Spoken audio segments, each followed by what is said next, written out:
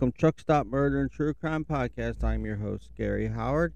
And if you're a return listener, thank you for coming back. And if you're a new listener, let me tell you a little bit about myself. Today's going to be a different episode. I'm not going to have a truck stop on this episode. I'm going to see how this goes. I know I've asked this question in the past, and somebody said keep it on, but with this episode, I'm going to leave the truck stop out. Normally, I would talk about the truck stop, the amenities around it, reviews, and what people think about it, and a murder that happened not too far from there. But where I'm at right now, I failed to put down the information about the truck stop I was originally going to talk about. I have no signal, and I know I could probably record it and go back later and edit in the truck stop. But I'm not going to do that. I'm just going to go ahead and record. There's no signal here, so I'm going to record it, and then I'll download it to my hosting site later on. I guess because I'm lazy, I don't know to edit it in. But that truck stop's not going nowhere, and where this is at is Gary, Indiana, so I'm bound to find another case so I can talk about that. But this one is going to be only about the case. And before we start, please, I have not been able, I had a few people do it so far, rate and review on Apple iTunes or go on my YouTube channel, subscribe. I'm trying to get 1,000 subscribers so I can go live. I have my TikTok channel, Cemeteries and Scenes and Cemeteries. I can't remember. Sceneries and Cemeteries, I believe it is. I'm not looking at it right now. But yeah, if you want to see short videos of where I'm at or cemeteries I go to, go check that out. Subscribe. But mainly, tell people about it. I do have a Patreon and that I'm trying to build up. If you want to shout out on the show, a big thank you from me, you could do that at Patreon/Truck Stop Murder. Have not gotten none yet, so I'm really excited about those shout outs. Or if you don't want to make, and that's as low as $1 a month. And if anybody's tried to do that and there's been some problems and issues that I need to correct with that, please let me know as well so I can address that issue. Or if you just want to do a one-time pay, you could do PayPal at truckstopmurder@gmail.com or gary.howard5@yahoo.com. Either one will work, and I will receive the funds, and I will, with a big shout out on my show to show you my appreciation. Well, like I said, right now I'm in Tennessee, and for some reason I can't think of the city's name. So let's find out. One sec, let's pause. I'm in Waverly, Tennessee, not too far from McKenzie, Tennessee, where my good friend Robert Schwarzenegger, I think his name is. So Bob, Robert, whatever. He used to be a police officer in the town I grew up. Gave me so much grief growing. But you know what? That was growing up, and I was doing some against the law things, I guess you could say. Even though I thought it was good times. But past is past, future is future. And he was doing his job, and I was being a kid, teenager, partying. But yeah, he's not too far from there, about 30. But yeah, I'm in Tennessee right now, Waverly, Tennessee, at Hood Container, where should been picking up a load of paper to go to Chicago. And from Chicago, I'm going to Sealy, Texas, and from there, Christmas time. Heading home for Christmas. I've been on the road since October, so I am ready to go home. Long needed home time. Hopefully everybody else's Christmas is doing wonderful. Hopefully looking forward to 2022. I'm not going to say nothing about that. I saw a post about somebody saying after 2020, everybody was saying let's hope for the best for 21 and 21, and it turned to shit. So nobody's saying that's just being quiet about 2022. But yeah, anyhow, without further ado, the case that I am covering today is out of Gary, Indiana, and it covers. There's a few women that was involved. There were girls at the time, but the person I'm going to be covering is Paula R. Cooper. It's an interesting case that I found about teenagers, and I've said this in the past. A lot of people look at teenagers and their actions about how horrible they are. They should be, the highest punishment available. But keep in mind that a lot of the frontal cortex, front part of your brain, I know I'm saying that wrong, of your brain is what determines consequences and makes you decision making of your mind, and that is not really formed frontal lobe cortex. I don't know, but that is not developed till each at least 25 years old. So, and I remember as a teenager, and I suppose anybody else might have done this as well, when you're a teenager all the way up to mid 20s, thinking you want to do something, and not thinking the consequences, the long term effects, or nothing like that. But that's where this part of the brain controls, and that's why a lot of kids act on impulses. And I think, I'm not saying because of this, if something horrible they do, they should not, pay the consequences. Something should be done, but instead of punishment, there should be some way to correct this, maybe help them out until then. But each case, it's all circumstantial. Each case is different. Each case should be, dictated in a different manner. But the case that I'm talking about right now is from, like I said, Paula Cooper. So let's talk about what she did. No truck stop today. It was going to be the TA right there, and I'm not going to wing it because there's a restaurant right next to it that I love to go to, and I want to almost give a unpaid sponsorship for that. And I can't wait because I go there and get the gyro plate all the time, and it's amazing. $11, two people can eat it. All you gotta do is we'll actually get the extra pita for a few dollars, and two people could get filled, guaranteed. Unless you're just some fat obese person or you eat a lot. Either way.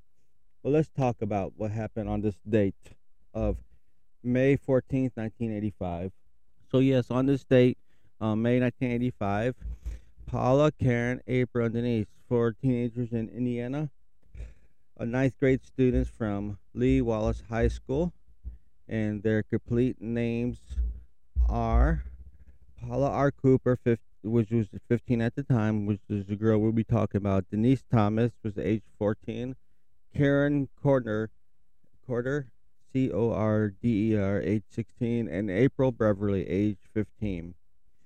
So that's why I was telling you, they're all teenagers. They're all child, so they're still young. So they're at the Lee High Wallace in Gary, Indiana. They left the school grounds at lunch. This is when you could leave.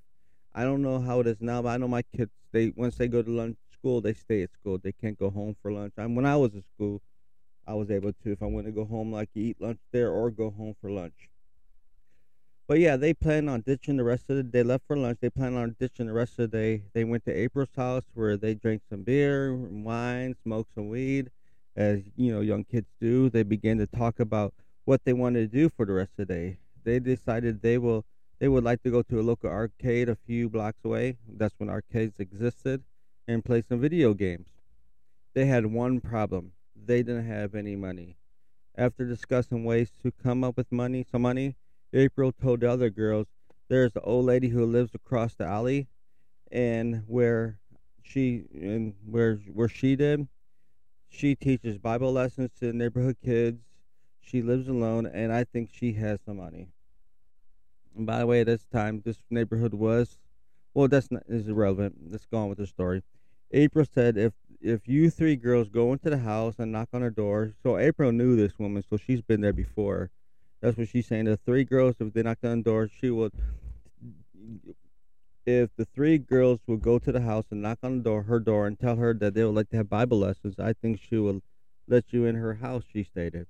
If she lets you in the house, you could rob her. I'll stay out as a lookout because she would recognize her because she's been there for Bible lessons in the past. It don't really say how she knows. The woman's name is Ruth Pelke, by the way. It's not stated how she knows, or maybe it was Bible lessons. Maybe she saw her in school. So the girls agreed. They said, let's go do this. They agreed on the plan, with April staying in the background, backyard. The other girls went to Ruth Pelke's front door and knocked. When Ruth answered the front door, one of the girls said, Mrs. Pelke, we'd like to take some Bible lessons. And of course, this thrilled her.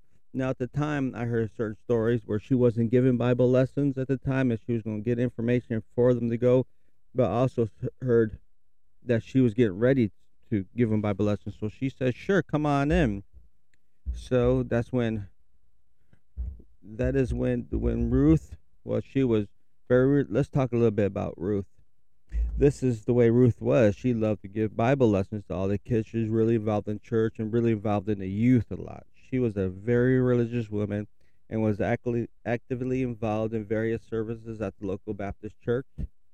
Which when I read this, I didn't look into it, and there's the world's biggest Bible Sunday school there, and I used to go there as a kid all the time. And you want to talk about some hard folk Bible Baptist, people. They will go travel all over Chicago. But yeah, First Baptist Church of Hammond, Indiana, which is not too far from Gary, or this could have been.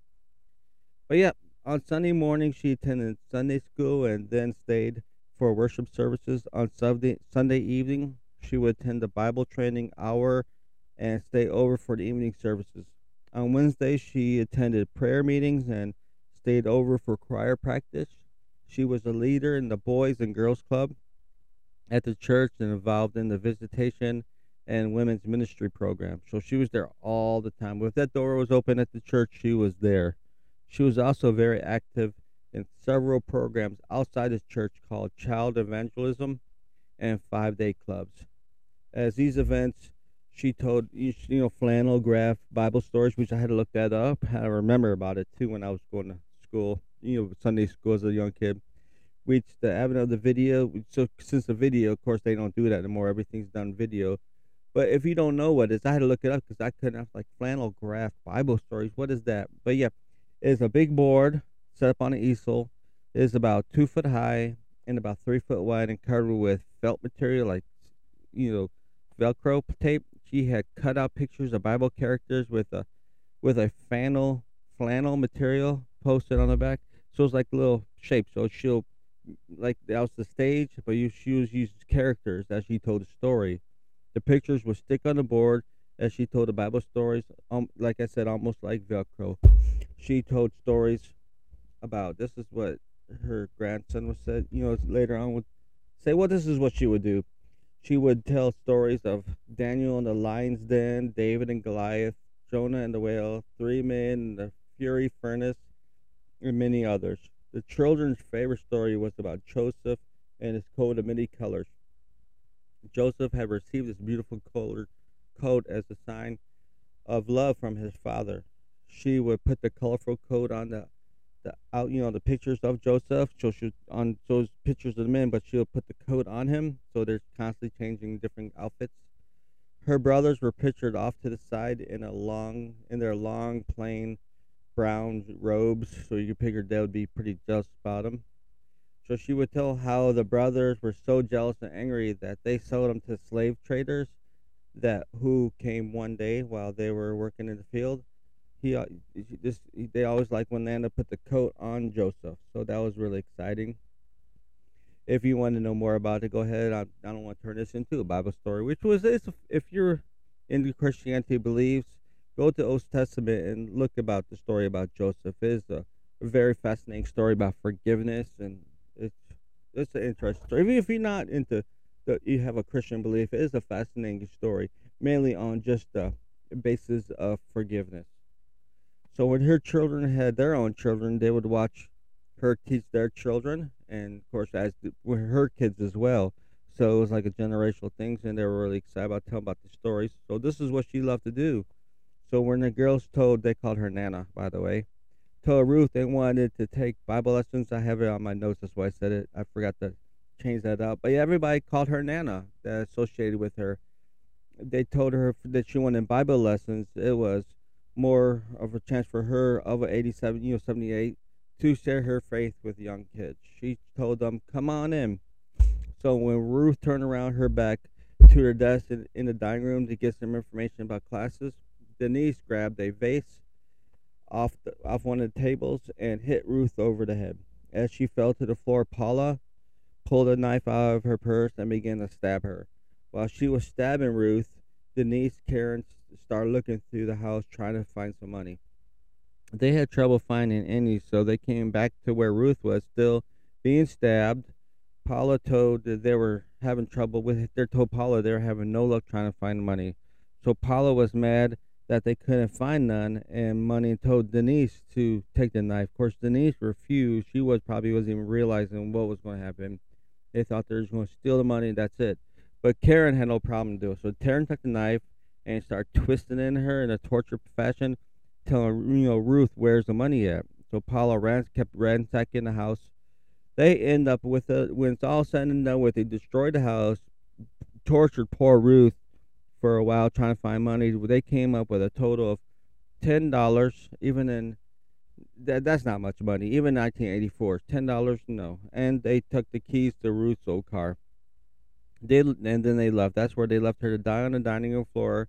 They took her car, drove back to high school, where they were at a few hours earlier, to see if their friends wanted to go for joyriding, not even thinking that they're driving a car. This is what I'm talking about, the whole frontal lobe part of your brain, where you don't really think of long term consequences. You only think of the moment. And if I'm wrong about this, please somebody message me. But a lot of the researches of some of the cases I've done really reflect highly on that the brain is not developed to 25. So they're not even thinking about what they're doing. They're just trying to have a good time. So the next day, Ruth's son, I don't have his name, which is irrelevant, but just fine. I don't want nobody, harassing this man for information about this where they might want to know. Look it up if you need more information. You can imagine the pain that was going through his mind when he felt it all. So the following day, it wasn't no no mystery who did it. They're driving around in her car. So the girls were arrested the following day of discovering Ruth's body. Bill Pelke committed. This is her grandson. I had great difficulty believing the four girls were so young could have gotten involved in such a terrible, heinous crime. I have children that were the same age, and I can't imagine. Well, that's where you stop to have these girls the same age. But even myself, I couldn't imagine my kids doing that at the age around 15, 14, 16. Well, because they were juveniles at the time, I really couldn't find much on them. I looked them up. I did find a few things. But like I said, the main girl we're going to be talking about is Paula R. Cooper. She's the girl of the story. But let's talk about some of the other ones. A lot of them end up getting. So the first girl, Karen Corbin, who was 16 at the time of the crime, pled guilty to twisting and turning a knife in her body for about 15, 20 minutes while the other two girls, was looking for money. The judge had the choice of either sentence Karen to death or to Indiana's alternative at the time, which was 60 years in prison. She elected not to go for the death sentence and gave her the 60 years. The judge stated the reason he was not giving her the death sentence was because she was under influence of a dominating personnel, which was Paula Cooper. And I did find her later on. What happened to her? She ended up dying in prison in May 26th of 2005 following a parent's suicide. That's what it said, parent suicide. According to police, Cooper, of course, you know the story about that, but yeah, she ended up passing away 2015. It just is a parent suicide, but that don't necessarily mean it was suicide. April Beverly, the girl who had known Ruth, had said she was sentenced for. Well, I'm having a hard time reading. But anyhow, she was sentenced to 25 years in prison, even though she was not in the house so she should stay. And Denise, the other girl, the girl that was accused of hitting Nana over the head, I say Nana, was 35 years. So yeah, they all got some time. But as for Paula Cooper, since they figured that she was the main culprit who really did the majority of the, they went ahead and gave her the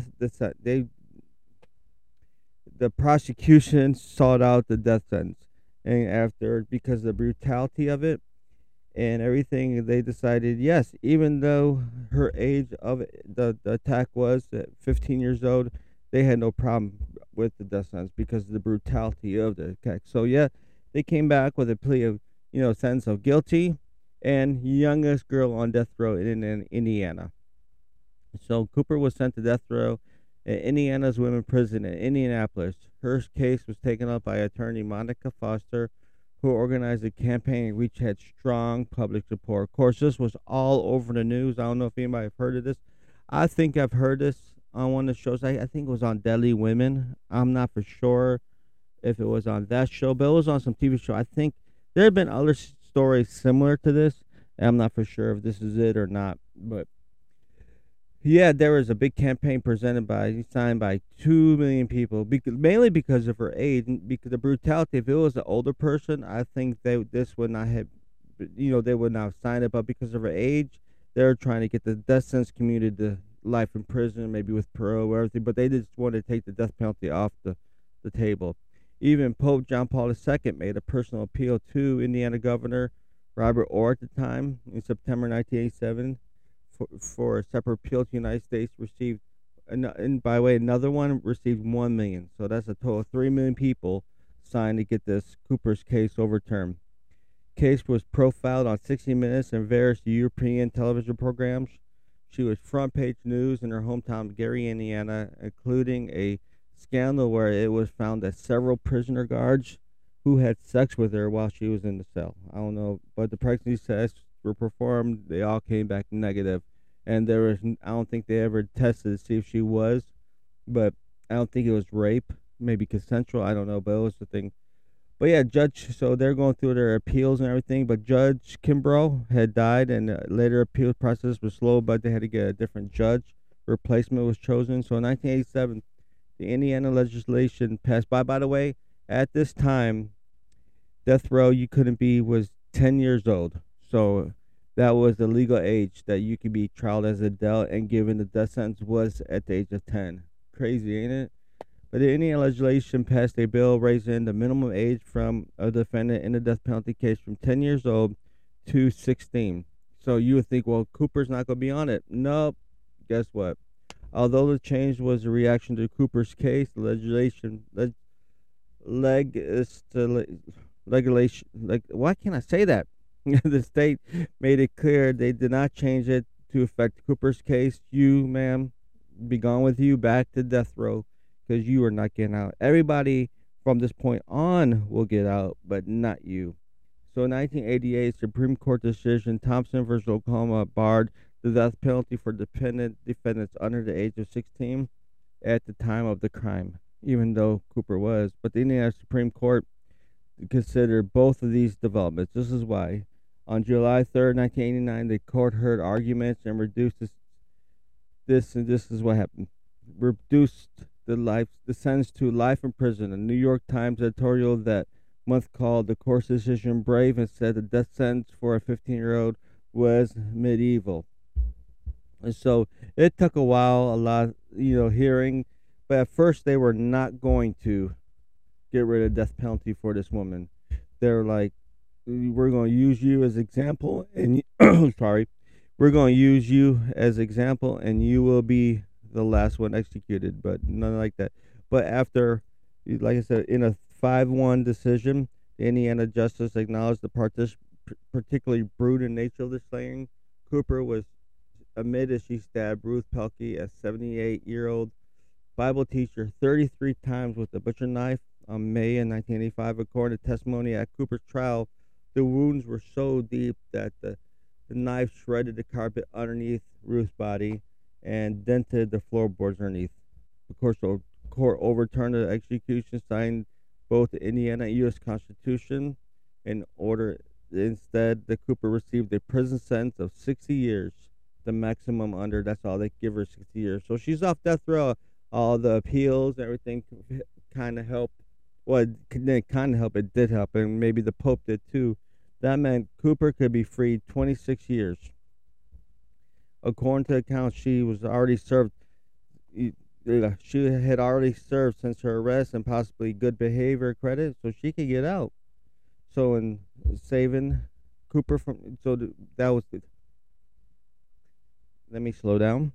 In saving Cooper from the electric chair, the court extended in 1987 any law that raised the minimum age of death penalty from up to 16. So yeah, she was no longer. So the court said creation of the age standard means Paula would be both first and last woman. This is what I was saying when it first happened. They said Paula would be both the first and last person ever to be executed in Indiana for a crime committed at the age of 15. So just makes sense.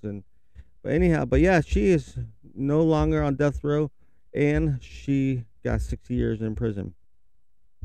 So while she was on there, she did a lot for herself. She got her GED. She earned college correspondence courses while in prison because she could get parole. And in 2000, by the way, I didn't mention this. Well, one of the main reasons why they kind of considered it because Bill Pelke, that's the grandson.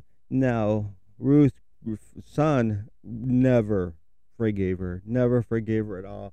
He always wanted a death penalty, and that's where he stood by. But now Bill Pelke, he said he had a revolution, you could say, one day. And, when he was in court, he remembered seeing Paula's grandfather after they gave the death sentence, having to be escorted out of court because he was crying so loud and he was saying they're killing my baby. So while Bill Pelke was in there, he was at work one day. He worked as a crane operator in Gary. He said he had a revelation and he could picture Nana. He said, and he could imagine how would she want somebody else's, even though her life was taken, would she want somebody else's? So he became really good friends with her, did a lot of correspondence and everything, and he forgave her, and she apologized, sincere apology. So I think that had a lot to do with her getting off death row. So here she is, got her GED, doing everything good. So as 2007, she was projected to be released in 2014. Although she was sentenced to 60 years, Indiana removes a day from a prisoner's sentence each day she has good behavior. So let's see. Did she get paroled? She did. So the date is she was released on June 17th, 2013. It shows you, and the things that I saw on her, she was actually doing pretty good. And she got a job, really working with her GED and everything. She got a job and worked her way up to manager, got a boyfriend, and started a new life, and everything was working pretty good for her. The state for she did her pro, she did her sentence, she forgave her, all that. Her Ruth, probably a lot of people think that Ruth, even though beyond a grave, forgave her because the Christian woman she was, and Bill, her grandson, forgave her. Everybody forgave her, but the problem was there is one person who did not forgive her, and was living unbeknownst to a lot of people with a bunch of demons in her, and that was Paula herself. After she got out of jail, I don't know. I've read some places where she was institutionalized because she spent like 20 something, 28 years in prison. Let me see. She got out in 2013. This happened. So she was 85, 95, almost 20 years in jail. She was released. So yeah, the murder happened on May 14th, 1985. She was released June 17th, 2013. So I've read some places where she was institutionalized, couldn't get out, but according to her letters, she stopped at a friend's house. She was having a hard time, so she ended up staying the night at one of her friend's house. She said she couldn't be alone. She was having there's demons inside her that she needed help with. So the next morning they woke up and Paula was gone. She wasn't there, but there was letters. I don't know what these letters was never submitted, put out in the public. Asking for forgiveness and whatnot. She gave stopped at some other people's house, gave some letters, and then she went to a park where her boyfriend had planted some flowers that she really loved. So this was like 2 years after she was released on May 22nd, 2015. Her body was found by the park with a suicide wound, having shot herself in the head. So yeah, she just could not live with herself. Well, a lot of people think, and what I believe too, with what I research and everything like that, I think that comes maturity, comes realization what she did, and I don't think she could really live with herself because that woman was trying to help her out. Like I said, this goes back to the frontal lobe that I was talking. Now, by the way, I talk a lot about this. I am no professional. I'm no doctor. I'm no scientist. I'm just old army vet, truck driving podcast who does research for these cases, and I learn a lot while I do my research, which makes this interesting because I love learning new things. And I never knew anything about the frontal lobe until I started doing this. I thought if you're a kid, you should be held accountable for your own actions. But if your actions is actions that you really cannot comprehend that you're doing, a lot of people are like, oh, that's full of shit. You should know, because if your brain, that's like blaming a car, be mad at a car that's not running without an engine or gas. Yeah, it's there, the car's there, but without, I know that's a bad comparison, but you understand what I'm saying. It's not working, until 25. So, but yeah, she couldn't handle it. And I think once that really developed, she came to realization of what she did, how many lives, and she ruined it. She just couldn't do it, and sadly, she took her life. But there you go. There's the case of Paula R. Cooper. I had that for a while set up, but my truck had broke down a few times. Truck broke down a few times, and I've been going through a bunch of emotional issues myself too. I'm not going to get into. My friend, well, I think he's my friend Jimmy Wisman. Me and him talked about it. I think he kind of helped me out through this in a way, unbeknownst to him. But anyhow, if you like to tell that story, please tell me about it. Join my Facebook group, Truck Stop Murder True Crime Podcast. Let me know. It's actually kind of growing bigger than I thought. And I wish that some of these people, I'm happy they're on the group, but rate and review. Let's build this up. You know, build this up through iTunes, rate and reviews, maybe get some sponsorships. And like I said, if you want to support me through Patreon, you can at Patreon /Truck Stop Murder, or you can PayPal me. Help me get some better equipment. Right now, I'm desperate need a new mic stand, mixer board. I do need some equipment, but I'm kind of tight for funds, especially with Christmas coming up. And I'm surprised my wife isn't even gonna let me do this. Everything's going out, nothing coming in. But I enjoyed this. This is more of a hobby that I do. But yeah, if anything, just tell a friend. Go on your social media page, share Truck Stop Murder True Crime Podcast. You can find me on Facebook, Twitter, Instagram, YouTube, and on Audible. You can find me there. Just Google me, you will find me. But yep, that's the story of Paula R. Cooper. And I will be doing hopefully an episode here pretty soon. We'll try. I do try to stay on a regular. I think that's my main problem. I don't stay on a regular schedule, which I'm going to try to be better at that. Well, okay, there you go. Hopefully everybody has a Merry Christmas. Don't eat too much, and hopefully the Bears do a little bit better. Yes, I'm a Bears fan. And as I always say, you can't fix stupid, but you can sure numb it with a 2x4. I'm out of here.